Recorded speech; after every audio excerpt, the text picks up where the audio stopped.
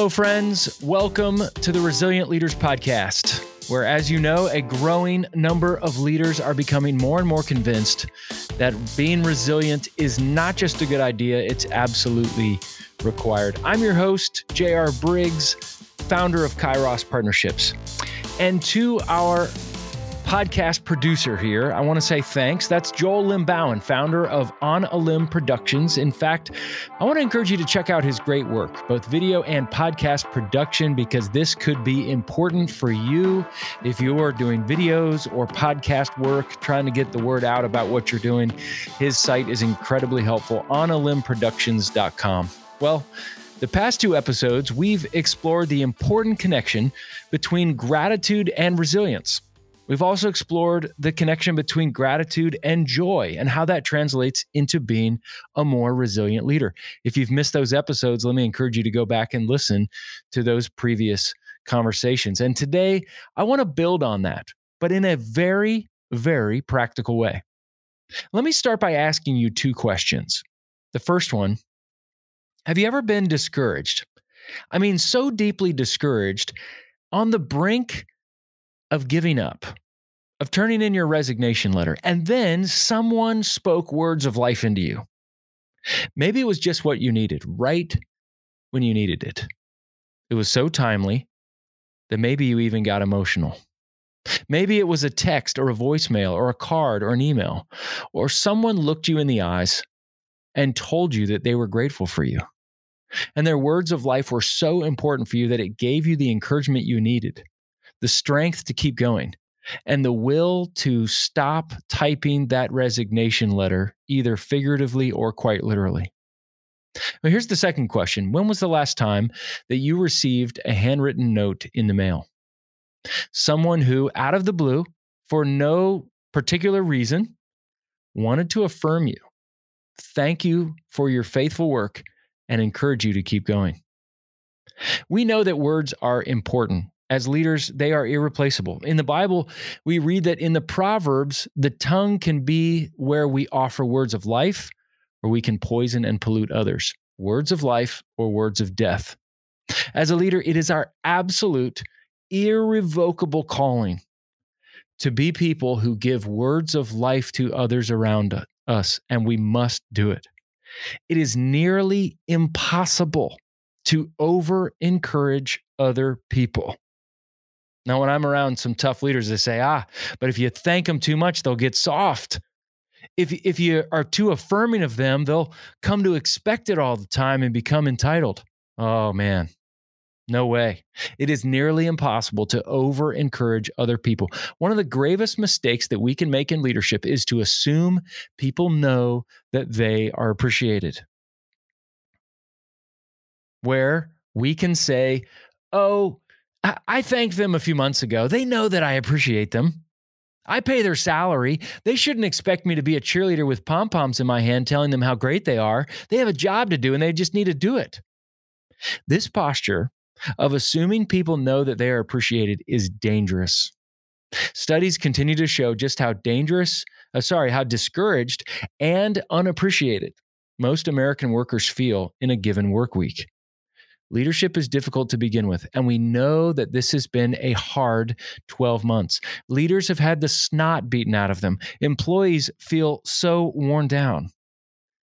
Leaders, we need to be thanking and encouraging machines right now, especially in this season. As a leader, I've received a few of those out of the blue words of encouragement from others. A few times it's been anonymous. Other times it's been a voicemail. In fact, I have a voicemail on my phone right now from a good friend of mine who called me over 2 years ago out of the blue and just spoke words of encouragement to me, not because I did anything special or out of the ordinary, just to affirm me and thank me and encourage me to keep going. It was so meaningful for me that I don't have the heart yet to delete it from my voicemail. In fact, every few months, I go back and listen to it again. Words of life. We all need them. When I receive a card in the mail, I save it in a file folder that I have in my office. And admittedly, on those days where the self-doubt is high, where the discouragement level is through the roof, where I wonder if I'm crazy, where I wonder if I'm making a difference at all, where I wonder if what I'm doing matters to anybody on planet Earth. I go back up to my office and I open that file folder and I read through those notes slowly. And in doing so, sometimes I wipe a few tears away in the process. Maybe you're like me. Maybe you've been fortunate to receive a few of those notes or calls or emails. So I want to ask you a third important question. When was the last time you sat down and wrote a card, an email, or a text out of the blue for no reason, just to encourage someone else and thank someone else and encourage them to keep going and not give up? When was the last time you wrote one of those? Well, let me say this. Texts and emails and writing those to leaders and to other people, they're good. They can be meaningful.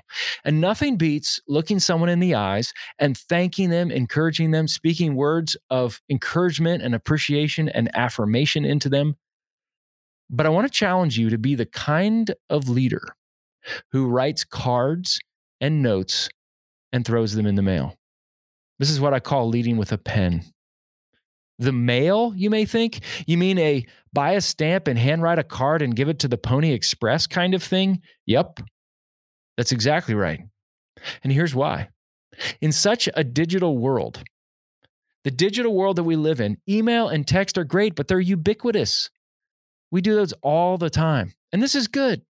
But think of how seldom it is for you to go to the mailbox, open up the mailbox, and you see a handwritten note in the mail for you. And you open it up, and someone has taken the time to write an affirming, specific, appreciative note for you. Not very often. And because it's so rare, when you receive one in the mail, it means way more than a text or an email or a voicemail, right? The rarer something is, the more meaningful it is. And it is so rare for people to receive handwritten notes out of the blue of affirmation and encouragement. This is why for the past 4 years, I've made it a practice to write 2 handwritten notes to leaders every Monday morning and throw it in the mail. These aren't long, maybe 3 to 5 sentences each. I buy a book of stamps. I buy a stack of cards and stationery. I pre-stamp the envelopes. I even have a stack of these cards on my desk. And when I travel, I throw in a few in my bag and I write them while sitting on a plane or in my hotel room. It's one of the best, most important weekly habits I've cultivated in my life and leadership. Now, admittedly, there are times where I wonder if it's still worth all the time and the effort and the money to do this twice every week. Is it really making a difference? And right when I'm about to quit the practice, thinking nobody cares, someone will come up to me, sometimes with moist eyes or a quivering voice, and they'll tell me how timely the note was for them. Sometimes I visit someone in their office or at their home, and I will see a note tacked up on their wall or hanging on their fridge. Some note that I wrote several months ago. In fact, sometimes I even forgot that I wrote it. And I'm reminded that I need to keep doing this. Now, you don't have to write 2 notes of encouragement to leaders every Monday like I do, but my challenge to you is this. Listeners, write 1 note of encouragement to one person who has meant something to you, who has inspired you, invested in you, saw something in you that you didn't even see in yourself, someone who helped you become the leader that you are today. It will only take you a few minutes, but it will make a big difference. Now, some of you say, I have really bad handwriting. Slow down and write it anyway. Or, I don't have any stamps. Go get some. Among male leaders, I often get 2 more specific elements of pushback why they can't do this. The first one is, I can't find any masculine cards at the store, which honestly is a fair critique. There are not many male-oriented greeting and thank you cards at the store. I've had to look for them. I've ordered them online. I've even made my own. But they're out there. Trust me. It'll take you a little bit of effort, but it's worth it. And the second I hear from a lot of males is this. Dudes don't write other dudes' notes and put them in the mail. That's just not common. You know what my response is? I know it's not common. It's exactly right. It's why it's so meaningful. Leadership is connecting with others, thanking others, expressing gratitude like we talked about. It's not wussy. It's not feminine. It's not wimpy. It's good leadership. Don't assume leaders will open it, read your card and say, boy, that was weird. Nope. Their response instead most often will be, wow, that was deeply meaningful. I feel honored. You listen to this podcast because I assume that you desire to be a resilient leader. You want to be a resilient leader? Help others grow in their resilience. And the way you help others grow in resilience is you encourage them. Encouragement quite literally means to give other people courage by your words and actions.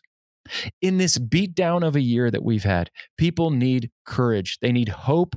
They need reminders that their leadership and life make a difference, that it matters, that they should not give up right now when we need leadership the most. And the best way to encourage others is to tell them what you appreciate about them specifically and directly. So leaders, do it. Make a commitment that by the end of this week, you'll write just one leader a handwritten note, 3 to 5 sentences of specific, heartfelt encouragement and appreciation. That's it. You could make someone's day, someone's week, someone's month, maybe even someone's year. People may be different, but we're all the same in one area. All of us need good old-fashioned encouragement, especially when times are rough. So lead with your pen. Well, thank you for joining me today. Thanks for taking time out of your day, whatever you may be doing, in order to be with me. Leaders, be faithful, available, teachable, and hungry. Keep leaning in and learning. And remember, put wind in someone's sails by the simple practice of writing one handwritten note to encourage them this week. If you want to be a resilient leader, it means we'll need to help others grow to become more resilient too. And the best way you can do that is to encourage others.